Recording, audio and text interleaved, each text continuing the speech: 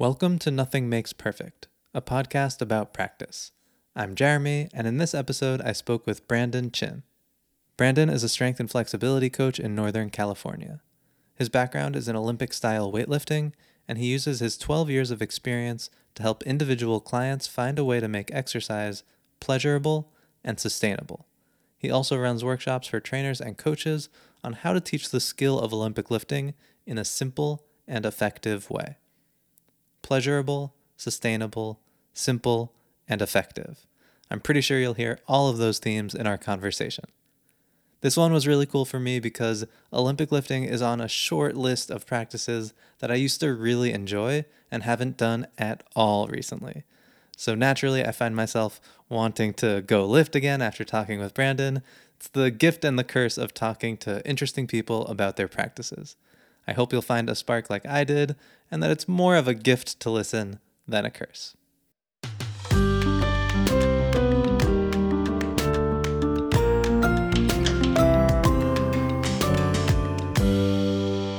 Yeah, health-wise, I can't complain. Like I'm doing well. Actually, this is probably the healthiest I've ever been. Like you know, physically and strength-wise. But sort of going through an identity change, or sort of reevaluating where I am as a coach, and at least professionally. But in my real life, everything's going pretty well. But transitions are weird. You don't quite know what's going to happen next, but also there's some things that I have to leave behind if that makes sense. Yeah, I'm glad you're still able to separate between life and work. I feel like when you work for yourself, that gets harder and harder over time. Oh, don't let me fool you. I don't really do that either. I try to be like, I know a lot of us have trouble with the how do you describe yourself as a coach? And it's like, yeah, I coach and then I do stuff and I'm really like this and I'm afraid I'm gonna nerd out too hard with you and then you're gonna glaze over. Well, fortunately, you don't have to worry about that with me. Nerd out as hard as you can, and I'll I know be I here for it. appreciate that about you, Jeremy. So talk to me about this transition professionally. Like, is this related to working online over the last couple of years? What are you looking at? Well, after it's all of the above. After the pandemic, I think it for a lot of coaches, it sort of, at least for me, made me try to figure out what are my other options other than in person. Mm-hmm. And it sort of sent me on this journey to understand how inaccessible generally exercise and fitness is to most people, but not because of convenience and location like we think it is. It's a lot of social and psychological factors. And Mm-hmm. um, I actually talked about that with Chris Ruffalo a lot in the Think movement. She put on some workshops during the pandemic, and Jen Pilati was there too and talking about the psychology piece. I think that's really important for us as trainers because we deal with it practically, but we don't always name it. And so trying to be more upfront about that, making more options available for beginners, people who are afraid or scared or intimidated. That's really my focus. I decided to not dance around it and just be like, that's where I'm going to go. That's awesome. Yeah, I think, like you said, we do it, right? Like our work with clients always involves that layer.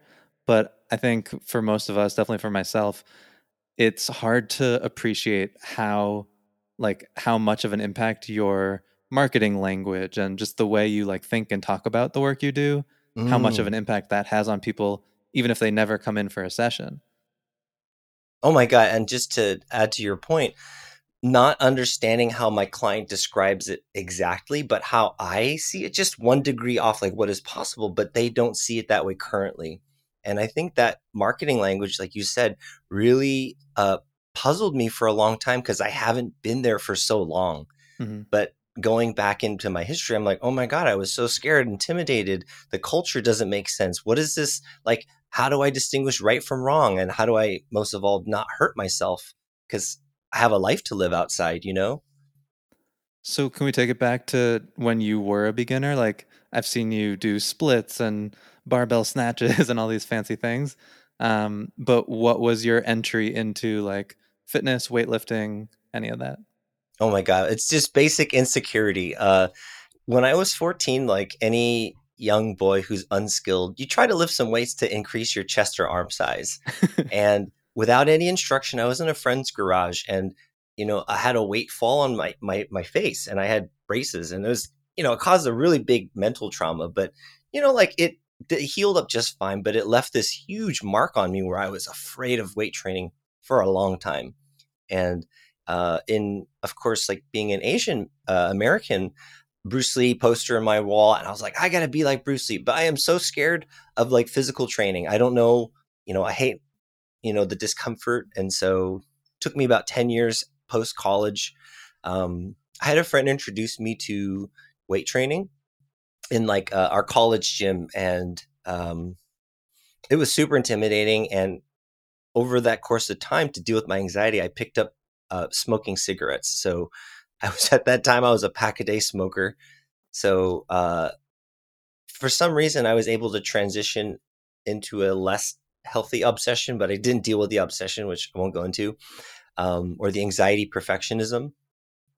But I took a CrossFit lesson because I almost killed myself in my friend's garage, just lifting again. And I was like, oh my God, we can't be doing this. So luckily, I ended up going to a local CrossFit where my coach, Saul Jimenez, he was really kind and caring, and he wasn't your typical rah-rah, like, paramilitary CrossFit coach. He was like, he worked with, at-risk youth in, ski programs, and he just thought CrossFit was cool. And so he took me under his wing because I also was unemployed at the time Hmm.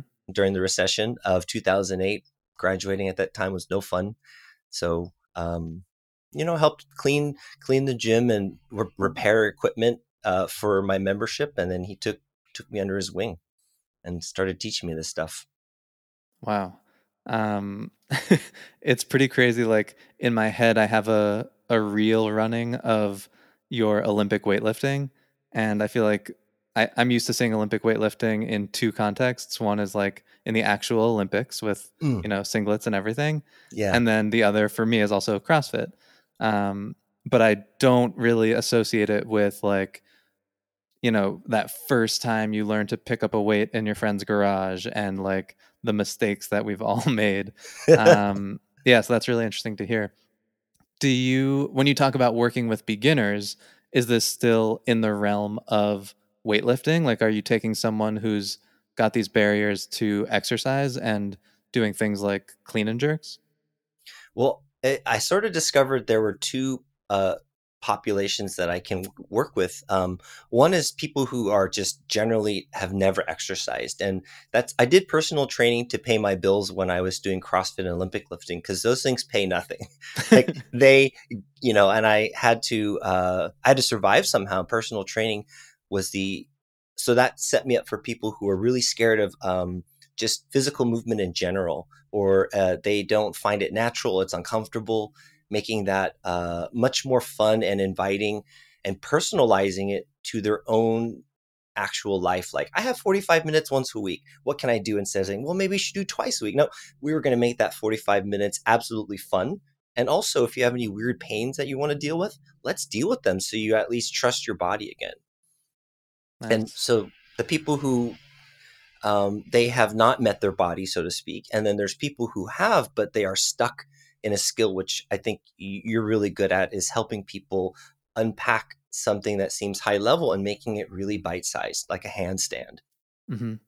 So I would love to kind of hear how you do that with weightlifting because it is something that you see it on the Olympic stage, literally. Like, what could be more intimidating than throwing a heavy weight over your head like an Olympian? So talk to me about like, I don't know, I'm imagining you're standing in front of a room of a group of beginners, like the hardest possible setting to teach a group of people a difficult skill. Let's say you have 100 people and they're all like feeling good. They've moved before, but they haven't done Olympic style weightlifting. Where do you start? Oh, that's a really great question. Um, and the answer became clear when I started working at a weightlifting gym in 2016 that was directed at kids. And it's the current gym that I work at, but we also train children. And of course, children don't pay attention. They have like a 10-second attention span. So they Yes. don't care about triple extension or whatever, blah, blah, internal rotation. You pull up your pants really fast until you jump up, and then you sit down really fast, and then you put your hands above your head. Hmm. And sometimes it can be as simple as that. But a lot of times people will have come in having watched high level lifting way too much and then think they should copy this person who has 12 years minimum of, such a deep practice. And so they'll either say, I can't do it, or they'll add too much weight and then scare themselves. Yes, that is like it's one of my biggest pet peeves is trying to mimic professional athletes in our practice. Mm-hmm. Like, what are the chances that your favorite weightlifter that you've seen on YouTube started when they were a beginner by doing what they're doing now? Like, it probably didn't look like that. Yeah, and the hardest part is the weightlifters that or the coaches that I had learned from. There was no recording devices back then, so all they have is like maybe pictures. Mm-hmm. So now it's very easy to capture video and show people starting out when they first start. And they always start with PVC pipes. Um, but really, like, the thing that people have to learn is that there are human reflexes in place to, like, keep us safe, that keep us from going fast. And I think they think there's something wrong with them, or there's a technique issue, and it's like, no, your physical fear is stopping this object from flying at your face. And of course you're going to be focused on just that. And so that's where the psychology piece comes in. Is like, how do you acknowledge and let someone know, like, hey, it's okay to be scared. We're going to do small steps so that you can meet it at your own level, instead of like, you've got to be an Olympian today. You know what I mean? Yeah. When you're weightlifting, I imagine you can remember a time when you were like a total beginner and very scared of moving the weight. But Oh do yeah. you still have elements of that? Like, does the fear go away, or is it okay? Now I'm adding another pound, another kilogram, and that fear comes back. You know, for me, the fear morphs. It morphed before, like, I think once, so the first thing I'll go over with beginners is how to exit lifts. And then for some reason, they know when they know how to get out of the danger zone, they actually can move pretty well just naturally, because they can watch and mimic something. But when they know the exits, which is what I'll teach first, that gets rid of the physical I'm in danger thing. And then it sort of morphs into I'm not good enough as you get better. Hmm. It's a fear of like disapproval, or not, like, not being seen by my peers as competent. And it's weird because it still is like in my brain, like, I'm a mediocre weightlifter. Who am I to talk about this stuff? And I'm like, you know what? Yeah, that's maybe true, but also I'm going to just do the damn thing. I So love it's it. sort of like, but it still messes, if it fucks with my head still. So I try to relay that to any people I work with. Like, I still get it every single time. You couldn't possibly be using language that maps onto handstand practice and coaching anymore. I'm like, I every word you're saying, I'm like, yeah, the baby steps to deal with the fear instead of like throwing someone off a cliff, and the gradual change from fear to like perfectionism, honestly. And like, okay, if my joint isn't in exactly this position, then I'm not worthy of being happy with what I just did. I know that's why you get it. I appreciate that too, because it seems like two different things, but it is all psychological. Like, how comfortable you are watching people is like knowing, kind of getting to know them. All right. What is your favorite Olympic lift to do and your favorite Olympic lift to teach? Hmm, that's a good one. To do, it depends on my mood, actually. If I'm feeling like graceful and precise, the snatch. But if I really want to feel powerful, it's the jerk. Cool. So you're bringing in the psychological piece. Like, it's going to depend on the day, how you're feeling, and what you want to do with a weight. And you know what the crazy, like, I thought there was some secret recipe above my head for the longest time that was being withheld from me. And all the best coaches, they're like, I don't know what you're going to be able to do. Let's just figure it out today. And I'm like, but what about the fancy Excel sheets and the numbers? And they're like, the Russians decided to make a bunch of words up, but reality is they don't even know either. I love it. So you're talking about like taking your max weights and figuring out what percentage of the lift you should be lifting today and for how many reps and all that. Yeah, and going back to my experience in the movement guild when talking about auto-regulation, that was sort of like this distant word for me, but it really became like the most important thing in the last maybe 4 or 5 years because it's already happening. It's like reality. It's not actually, and like, having this target number was a large chance for disappointment for me. And that's all I kind of did was just beat myself up into thinking, all right, we'll do it the next time and the next time. And that's very unrelatable and not fun for a lot of people. Totally. And it assumes that everyone relates to numbers in the same way, which Yes. like if you've ever asked anyone about their 5th grade math class, you know very quickly we don't all relate to numbers in the same way. Um, when you say, okay, it should be, 82.5% for 3 sets of 3 today and make them clean or whatever, Hmm. all of a sudden, like, a few people are panicking, a few people are excited, a few people are Yes. confused or bored. Yes. Absolutely. And also for most people, they're not going to know their number, their maximum weight, because that in itself is a very precise or specific skill that, aside from even the skill of weightlifting, going heavy is its own thing.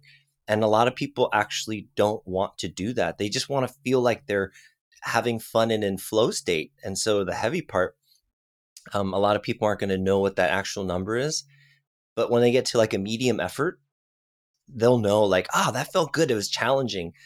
But most of the time, heavy is very scary. Like, it's very taxing on the nervous system and gives people the jitters, or like they can't concentrate, and it's not fun. Yeah. So there's the sport of Olympic weightlifting where Hmm. there are very clear rules. Like you're trying to lift as much weight as possible with certain constraints. You can't do certain things in order to lift the weight. And then, you get like your 3 attempts at each lift and you try to accumulate as many kilograms and there's a winner. So if your goal isn't like if you're working with a recreational weightlifter, what what are other goals that people come to you with around weightlifting? Oh man. So those are the people I love focusing on now, and I actually don't serve competitive lifters anymore. For like several years, I was split between. I was like, maybe I offer this to competitive people, but maybe but the recreational people, like watching them break through one, it's scary and intimidating. Watching them graduate to like, oh well, yeah, I can totally do that at my CrossFit gym or at my home. That is a magical moment that I Yeah. didn't even know I really appreciate it until I started to just give them more attention. Like, hey, don't worry about your competing, right? There's a bunch of rules. Fuck them. Let's just do stuff that feels like, oh yeah, we're celebrating what we can do. Also, getting strong enough to get rid of some knee pains, or just feeling confident in any standing weighted exercise. Like, those are already kind of intimidating as it is. Like, a back squat is very scary for a lot of people, particularly because they're like, oh, I might hurt my back, I might hurt my knees. And also, people are told they're defective, like your ankle mobility is not good, your thoracic spine, this should be your squat, ribs this. And I'm like, fuck all that. That's why people don't exercise, because there's so many fucking rules. Yeah. And then playing that game of like competitive, I did it, but it took this part of me, and a perfectionist part of me, and it like amplified it.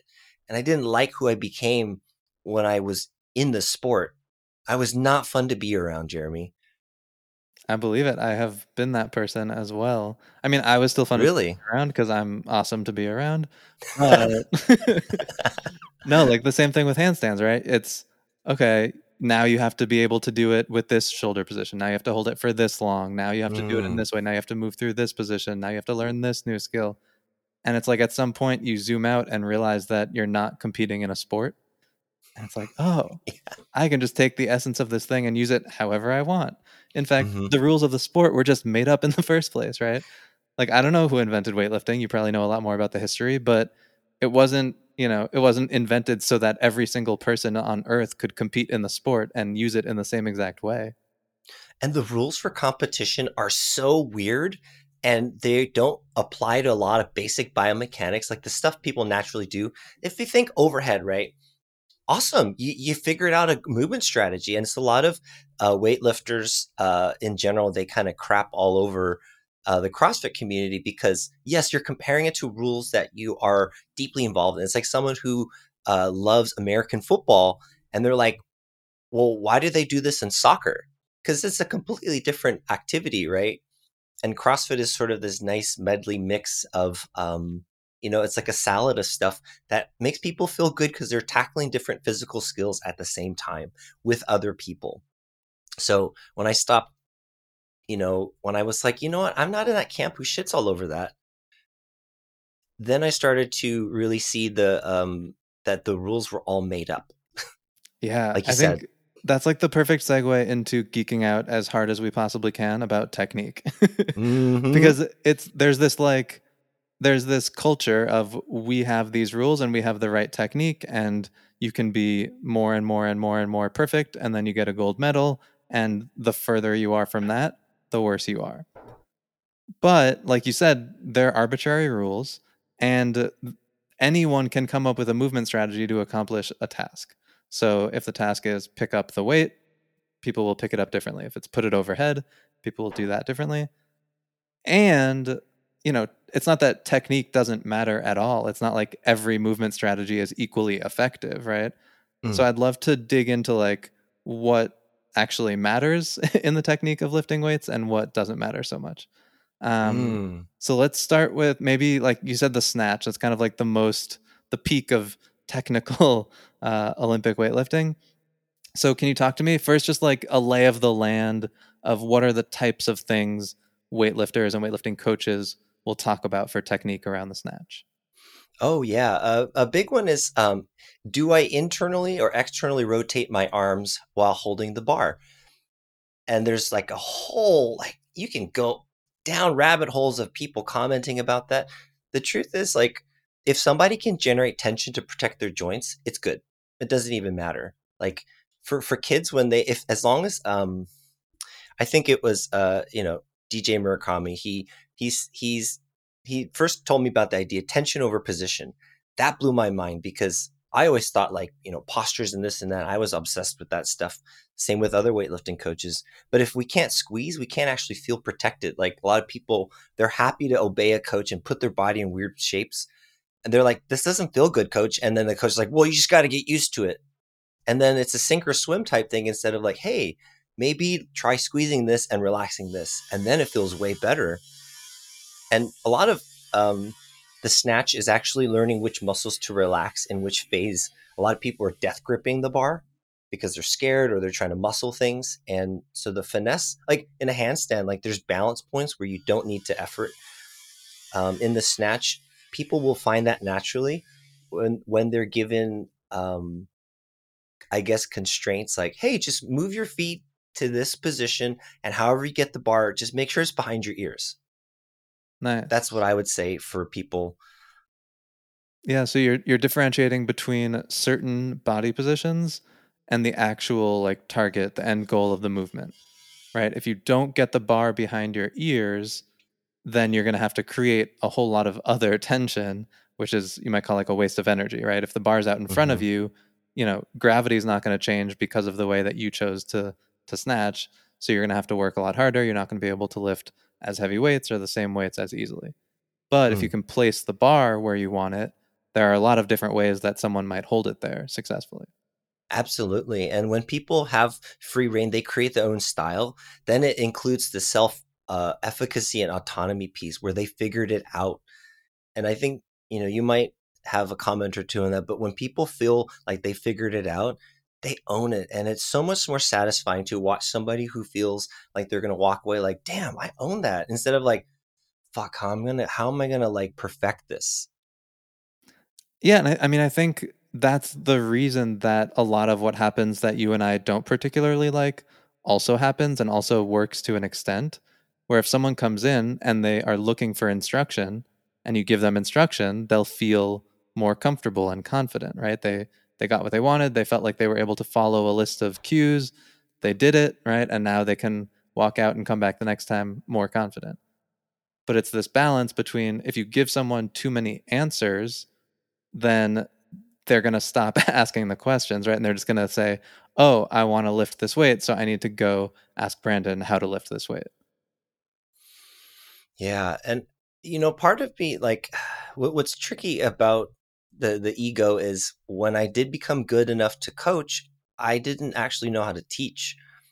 I knew how it worked for me, and that's all I could relay. And that's a lot of the trouble of transitioning from a sport athlete to understanding mechanics and principles and how people's bodies differ a little bit and their comfort with their body.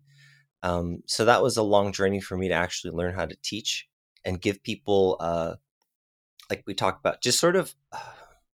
Well, I'm going to get meta for a second, but really it's about the environment I create psychologically. And I was like, oh my God, if I give people bad vibes, they're going to just want to try to impress me, or they're going to try to do it right by me. But that's not the goal of this. It's to help people self-trust, and that if even if it's not perfect, they can figure out a new way to do it so it feels better.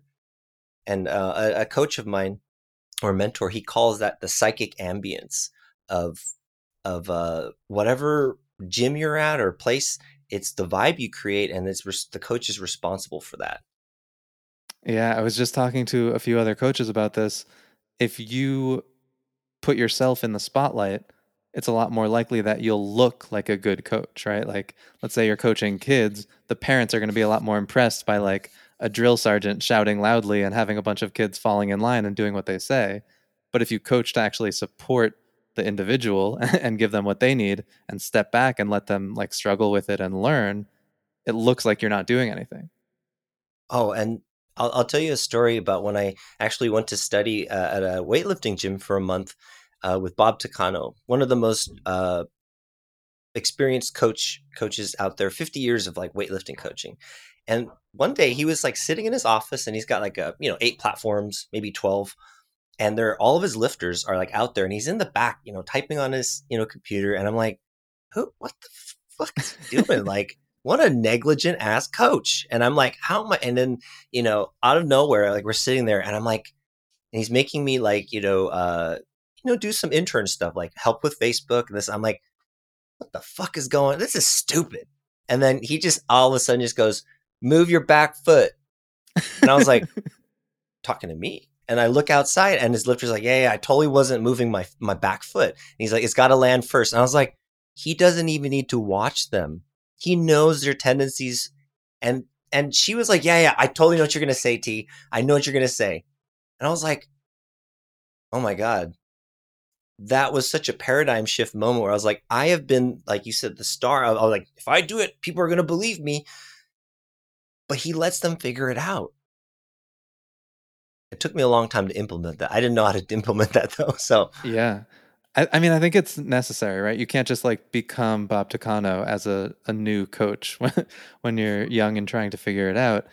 But over time, I think like honestly, the way I experienced it was you just run out of that path, right? You get better at talking and explaining a movement and describing all the little pieces of it and showing off how much you know about it. And then like you can't squeeze any more out of that. It doesn't, explaining it for the millionth time doesn't make it any more likely to work for someone. You need to figure out how to actually let them take control of it so that they can learn it. oh man. And as we're talking about this, like that, my first so like in 2017, I don't know if like I ever told you how I met John Ewan, but I saw him on Instagram, and I was like, this guy can move. And He so, gets that a I lot. reached out and to get some coaching. I was like, how the hell do you do this? Right. And, maybe a couple months in, he's like, hey, I'm going to do this thing called or he called it the project at the time. He didn't have a name for it, but some people who like yourself, like, will know it as Online Movement University. And the first unit was task-based fitness. I Yes. was like, what the fuck is task-based fitness? And it was so hard because I was like, what's the right thing here? And I was like, what are the steps? Let your body decide. And you're a big, I see it, with your planche training. Like, I'm like, yeah, it's super like Zen, like master stuff. Just don't fall onto, the Homer. And I'm like, oh my God. Anyway, that was the start of when I was like, that's the way. Yeah, I think that's huge. And when you start to realize that a constraint is more powerful than words, I mean, words can be a constraint, but a physical constraint is more powerful than words. You can't like unsee it. You start seeing coaching and movement differently. So, in weightlifting, the example that pops into my mind is like chest up, chest up, chest up, chest up. And it's like, well, what if we like put a weightlifting shoe on you, or what if we put this mat in front of you, and if you start to lean forward, you're gonna feel like you're hitting that mat with your head, right? So I can start to envision how that might work in weightlifting. Honestly, I haven't coached Olympic lifts for years, and I was not thinking about a lot of this back then, but I think a lot of people would hear that and be like, the Olympic lifts are too fast or too dangerous. You can't be like playing around with them like that. You need to carefully use words to make sure their technique is perfect and safe and all that. So can you walk me through an example of maybe like a traditional approach that doesn't manipulate the constraints or doesn't turn it into a task, and then how you think about it differently now? Oh yeah, the first one is like find the power position. Have your butt over your heels, your knees over your toes, and make sure your chest is out. Like, and your shoulder blades are down. It's like putting people into these uncomfortable postures to make them tension. But really, I think people know um, eventually they're going to know what things they need to tension to make something feel less painful or less uncomfortable, and that just comes with time. Sorry, but yeah, the approach is like make the movement smaller and then start to go bigger, but they're Okay. always going to tell you to squat, squat, squat, no matter what.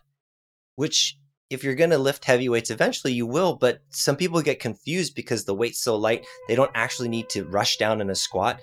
So there are the weights flying up, and then they're trying to rush down. They're like, "Oh, I'm doing it wrong," and it's like, "No, no, no, no. The requirement is just not there." I love Um, that. Yeah, I mean it goes back to constraints, right? Your words as a coach, let's say you're having someone lift a PVC pipe and you want them to do a squat clean, and you're basically telling them like pretend to jump up and then pretend you need to go down into a squat to catch it. You're telling them to like act, and their body is like, you want me to get this thing to my shoulders? I don't need to squat to do that. I can just pick it up to my shoulders, right? The constraints aren't there, but as the weight gets heavier, it acts as a constraint, right? You can no longer just curl it up with your arms. You need to find a different strategy, and that's why the coach is trying to get someone to squat. So that's kind of, I see that as like a problem, right? The words aren't sufficient, but can mhm. you paint me the alternative picture? Like if someone with a lightweight is curling it up, or maybe they are doing the nice looking squat clean with a PVC pipe, but then when the weight gets heavier, it kind of gets to the hips and then they don't go down into the squat. The weight falls down on the floor. How do you work with that with like a task minded approach? Oh, I love that. I love that so much. For people who are having trouble with the clean, I'll actually stand right. I'll if they're right here, I'll stand perpendicular to them, and I'm like, okay, get the bar from your hips to your shoulders, but don't hit me. Hmm. And I'll be like this close to them, and they'll do the necessary motion by not trying to hit me, and then they'll be like, "Did I do it?" I'm like, "Absolutely, you didn't hit me," but they didn't have to think. Shrug, elbows under, internal rotation to extra, like chest up. Right. Like they didn't have to think that all just kind of happened. And then the other thing that I'll say is I never tell them what they're doing wrong. I'll just assume it was a good rep. I'm like, great. And then now do this. Like you did the thing. Even if it's like the most god awful looking thing in my coaching brain, I won't say it. I Mm-hmm. won't even let them know. I'll just be like, cool. All right, next thing, you're going to do that a little closer. Keep it to your shirt. Don't touch me. Or, if they're not learning how to feel their legs properly, I'll have them like I'll put my hand here and I'll have them lean into me as they're in their deadlift position. Mm-hmm. And that balance shift to the balls of the feet turns the quads on. And I don't have to say, feel your legs or some random shit that everyone always asks me, what does it mean to feel my legs? And I'm like, just lean into me, like, oh my God, my legs burn. I'm like, that's what they're trying to get you to do. But it's not natural because mammals don't want to waste energy. Why would you no one wants to go there naturally. And they're like, oh, so there's nothing wrong with me. I'm like, no, it's natural. Like it burns. It sucks. Yeah. Why would I want to engage my core? That sounds terrible. Right. So like it's just this wild thing where I was like, oh, okay. Your core will engage as it gets heavier. So like um I know that was a long-winded answer to the task thing, but I'm still trying to puzzle how can we just do tasks instead to make people be like, oh, cool, that was easier, instead of like, wait, can you back up those 7 steps that I was supposed to do? I love it. I love what you said. So I just want to like call this out and make sure that, someone listening who's like washing dishes or driving, like pull over, put the dish down for a second, let this sink in. It's gonna help your weightlifting or your coaching or whatever it is you do. You took this situation where you can't use words to say like keep the bar close, shrug your shoulders, pull your elbows up, because every time you do that, you watch people come up with different responses to it. It doesn't work. So instead, you stand in front of them, you say, "Don't hit me," and hopefully they do a pretty good job of that. But even when they don't, you don't tell them they did something wrong. That was like the beautiful moment to me. When you tell someone they do something wrong, the next rep, probably they're just going to be thinking about how they did it wrong last time. They're not going to be thinking about not hitting you. They're not going to be thinking about jumping or getting the weight to their shoulders or whatever else. They're going to be like, man, this is really hard. I'm really bad at it. And that's probably not an effective way to accomplish the relatively straightforward task you've set up of like, pick this thing up without hitting your coach. Yeah. I think something that's important too is like if we're trying to build confidence, like I forget who said this, but like confidence is the memory of small wins. And I was like, oh my God, okay, how do we get somebody just being like, oh, like something about the identity of just being competent at weightlifting is a good aspirational goal for people. Like, I just didn't kill myself today. Yeah. If the first session in the first 15 minutes, they're already feeling like that, we got them hooked. But if they're in 30 minutes later, they're like, oh God, what did I sign up for? If they're not asking to put weight on the bar, I'm not doing my job right. If they're like, "Hey, can I go up a little bit?" I'm like, "Can you dare yourself?" Of course you can. And so the other rules that I'll put in place too, uh, it's the opposite of what I'm like. If I say nothing, it means you're doing fine, and that throws people off because they're Yeah. always looking for like every rep you're going to drill sergeant me, right? And I'm like, no, only the ones that look a little unsafe so that you just can concentrate. But other than that, it's a playground. Do some weird shit, like, and then it sort of looks like people are just kind of workshopping, but it looks disjointed. Like some person might be like doing something slow, another person's like doing explosive something. But to me, that's the environment of building confidence. Awesome. I want to ask you about how like strength and flexibility and various forms of capacity relate to the skill of the movement we're talking about. Mm, So in in typical like strength and conditioning for a sport, there's talk of how strong is strong enough, right? Like if I'm going to go out and play soccer, football, tennis, basketball, whatever, my sport isn't weightlifting in the gym. I might use weightlifting as a tool to help me, be able to run faster or jump higher or whatever. But in weightlifting, weightlifting is the sport.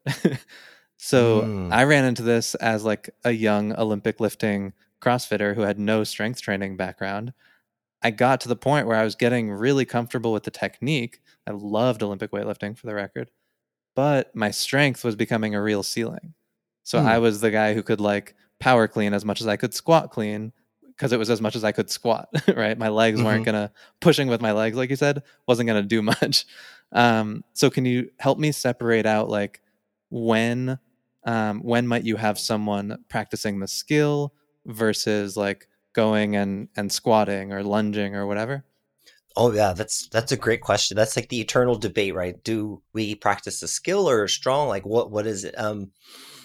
For a lot of people, what happens is their legs are generally pretty strong.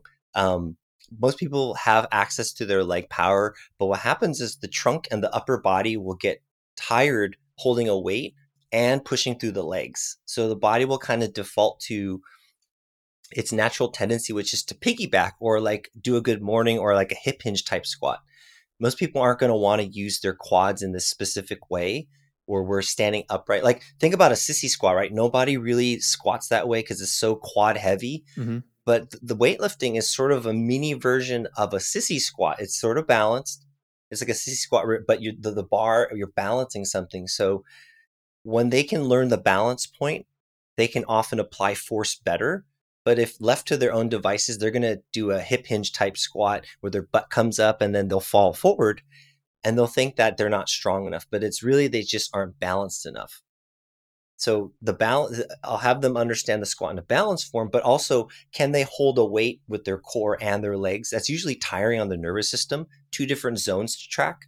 So once they acclimate to that, and they can at least hold, it depends on how much they actually want to get involved. I always try to scan for that, like how, if someone's like, I just want to try it, I won't even have them do a back squat. I'll just have them front squat because it'll teach them about the legs and the balance faster.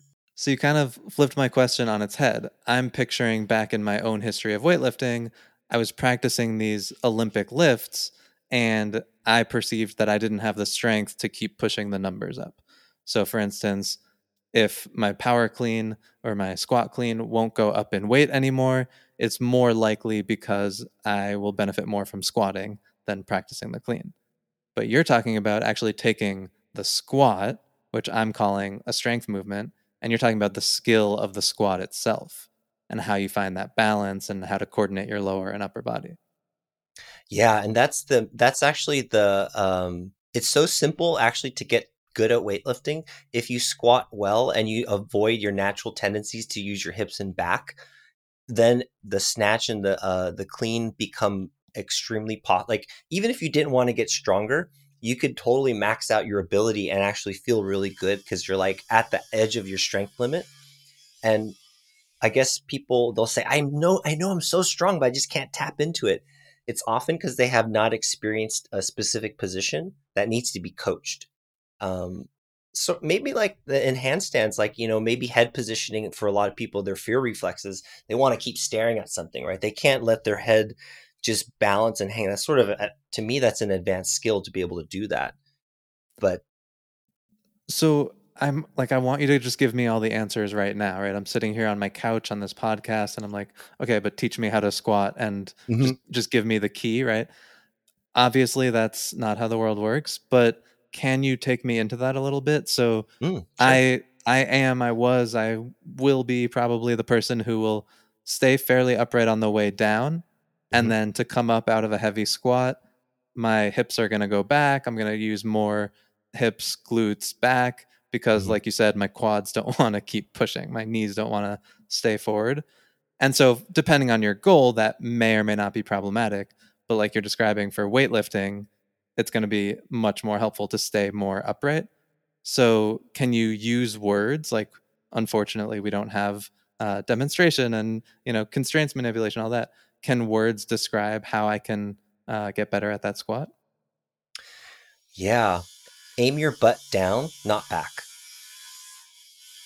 Like pretend there's somebody that you might bump out of the way. A lot of times when like if my hips are directly like not directly, but like mostly stacked over the feet, going upish and downish, but it's when it goes back, the body's trying to it's a natural strategy. If you just don't let your butt go back too much, everything ends up being pretty right. Uh, it's the strongest for most people to do that. Hmm.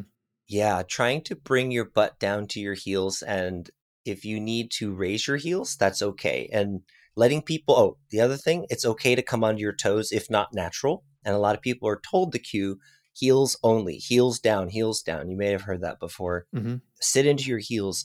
It's true, but also like the foot balance is very naturally. A lot of people avoid that. If I let them onto their toes, they know how to push through their legs.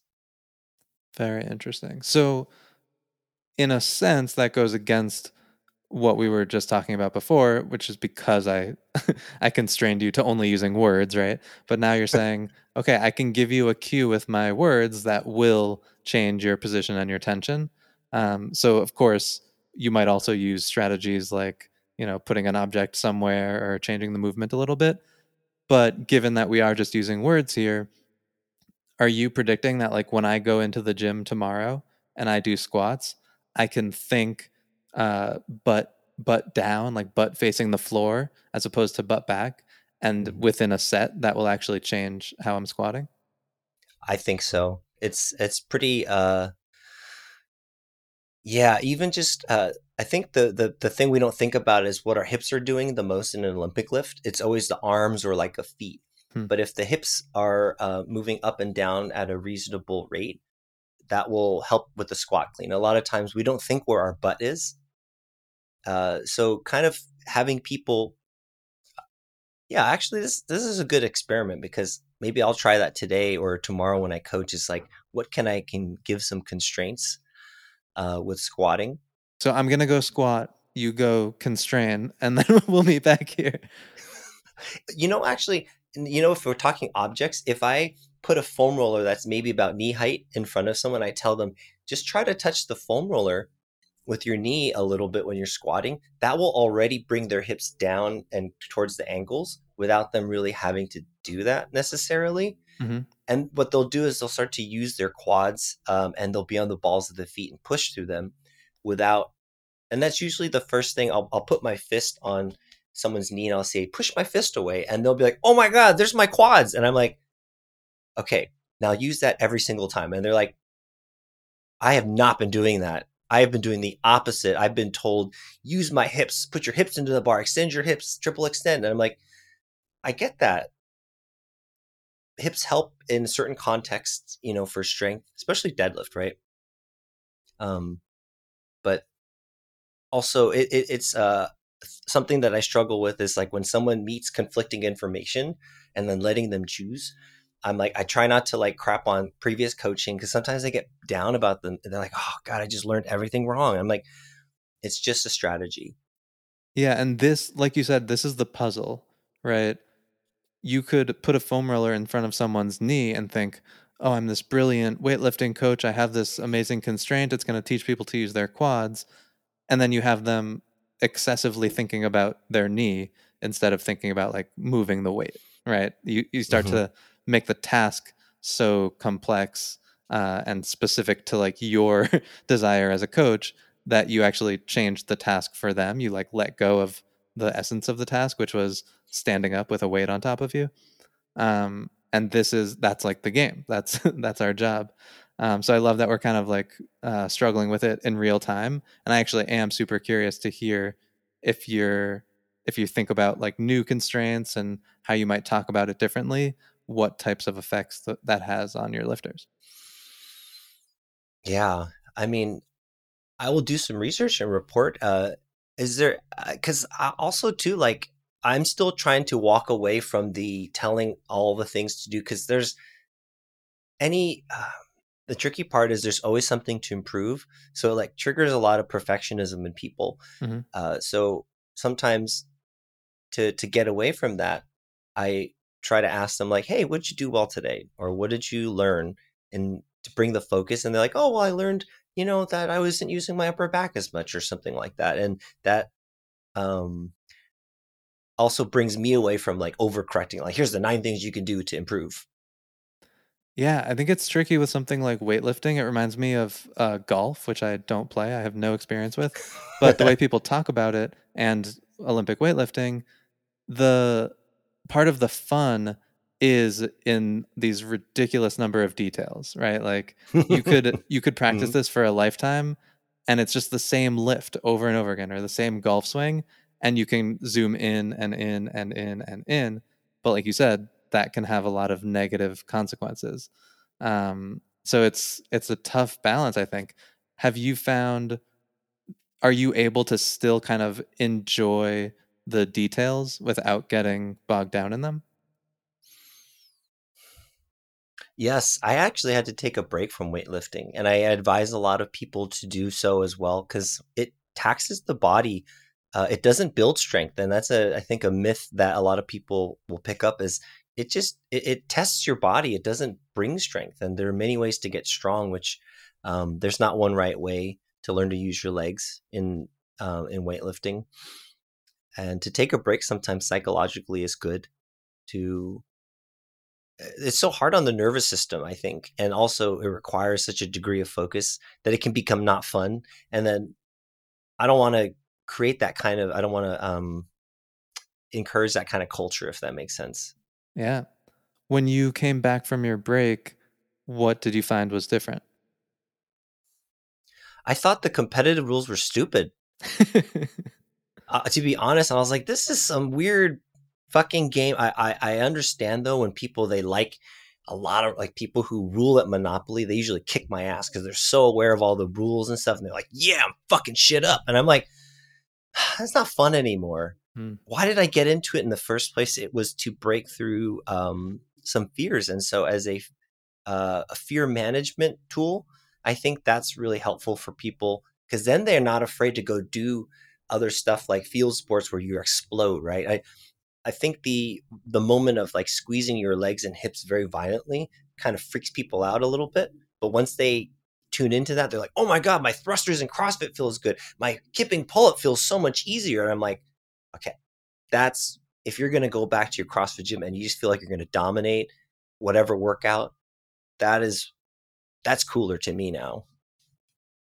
In your own practice, what's the version of that for you? What is that feeling where you're like, yes, I just dialed into blank? Good question. When I feel like I can pause in a movement, now I used to rush through a bunch. Like I hated pause squats, I hated holding. If I can hold something, it shows me that I am really understanding where I should be in my own body and that I can actually relax a little bit. And that to me helps me be like, oh yeah, you're chilling out in a position rather than like you're fighting for this. And then it actually feels fun. Wow. I cannot describe how not fun that sounds to me, having practiced weightlifting in my own way. I, yeah, if there's time and tension, I'm trying to make them as small as possible. I'm like, get me out of here. This thing is heavy. I'm going to try as hard as I can to lift it. I will give it my all, and then I'm out. Yeah, I was that way for a long time too. That's so interesting. So, how did you find that out? How did you start to kind of appreciate pausing and letting yourself be somewhere? When I started training for flexibility, which that was sort of like when you were talking about that episode with Jen, like starting something late in life. I thought stretching was stupid, and also adults can't get flexible. Right. But It is stupid, something and adults can't get flexible. That's totally right, true. we should definitely enforce that. That's a cultural messaging we should keep up. I'm gonna cut out the entire rest of our conversation. It's just gonna be that on a loop. Like Brandon thinks stretching is stupid. Brandon thinks stretching. Throw me in there with the stretching is stupid crowd. I've got evidence. I've got studies that show passive stretching doesn't help. But passive stretching taught me because I wasn't possible to go any further until I sat the fuck still and stopped fidgeting. And that's what I was doing in weightlifting. I couldn't own position because I was actually just following rules. I'm like, okay, I'm down here, I'm up. But I was like, did I actually own that? I was like, when my hips got flexible, I actually had to relearn back squatting because I was like, oh my God, my hips have 9 different choices. I don't know which one's mine. And I felt really insecure. I was like, do I even lift weights? Do I know anything? But the passive stretching taught me to like kind of sit still and be like, yeah, this is uncomfortable, but don't make it maximum. Just make it enough so you understand your body's changing in this moment. That's so cool. I'm definitely gonna go lift weights and stretch and keep you in mind. And I have a feeling each of them will be more effective. So thank you. When you're now pausing during an Olympic lift, what are your favorite lifts and parts of the lift to pause in? Like, what are a few positions that you enjoy sitting with? Overhead squat, Oof. definitely. It's such a weird position. Like your hips are down by your ankles and you have something over your head.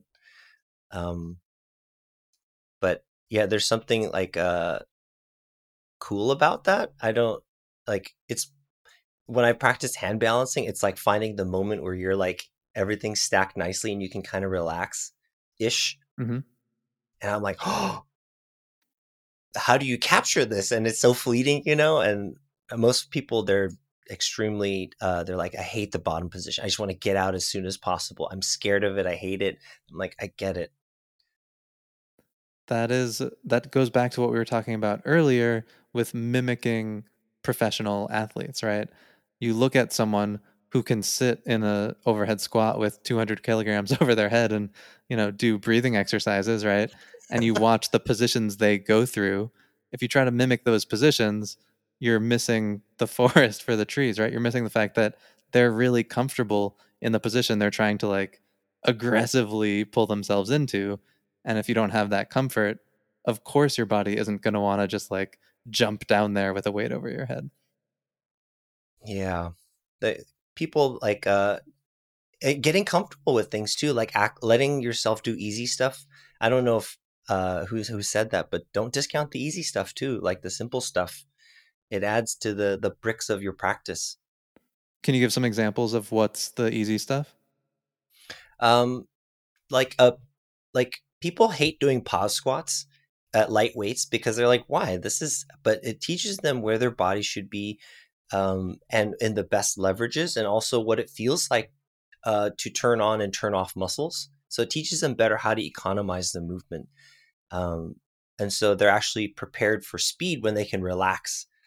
Um, I don't know if that made sense, but learning which parts of the movement you can relax and conserve energy in, Mm-hmm. which is like letting the legs relax so you can bounce in your squat.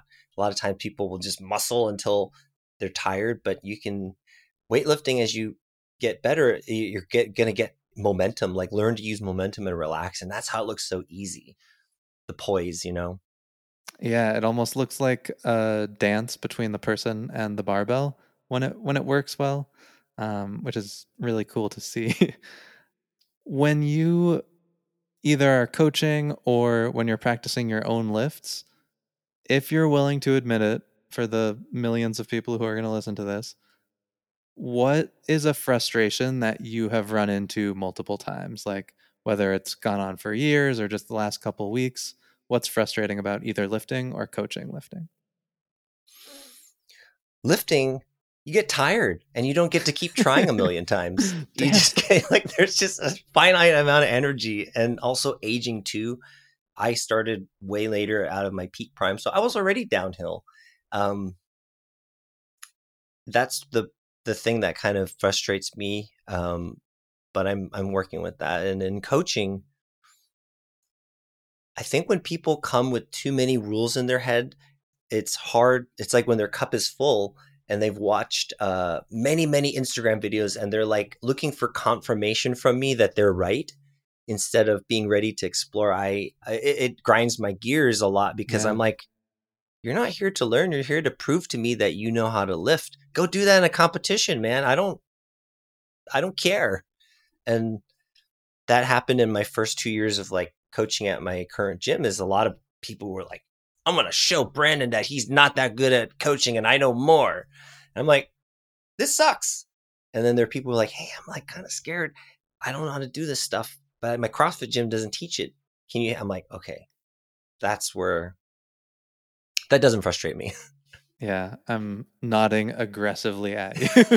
I know, I can see it. You feel this. um, all right, so I do want to give some attention to the second group of people. I'm imagining, a beginning weightlifter or someone who's listening to this and they've kept listening this whole time and they're kind of like lit up by the way you're talking about weightlifting. Maybe I can do it. Maybe I can go try this thing, learn this stuff. It's a tough it's a tough balance between go find a coach and go play, right? It came up on a few of my earlier conversations with people.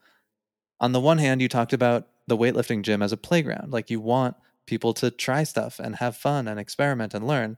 And on the other hand, you've talked about a lot of really good coaching techniques and perspective that you have that of course a beginner walking in for the first time doesn't have.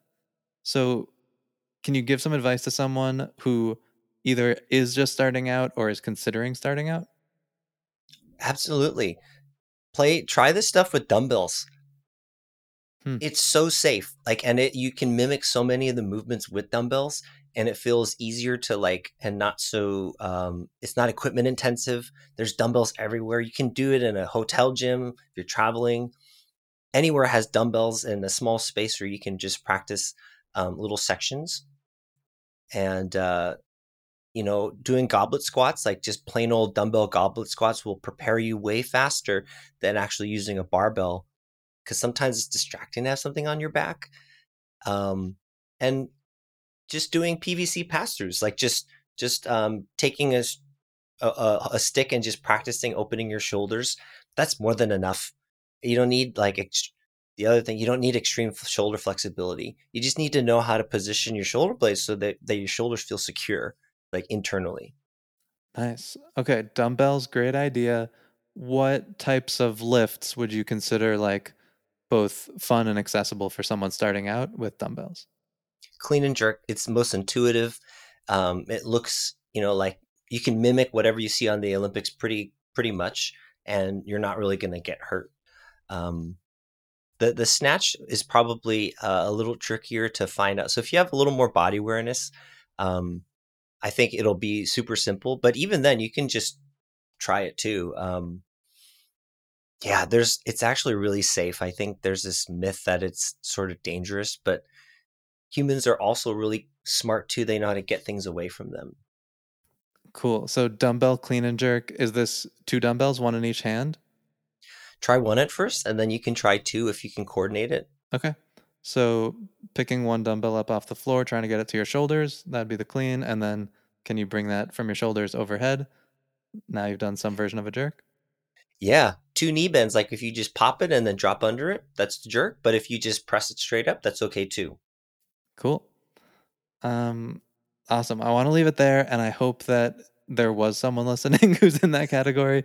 I hope I was right. But thank you so much for talking with me. I unfortunately am feeling inspired to go lift. I haven't done Olympic weightlifting in way too long, so now I'm gonna have to take up a new practice, which is what happens every time I talk to someone cool. Is there anything else you want to add for anyone listening?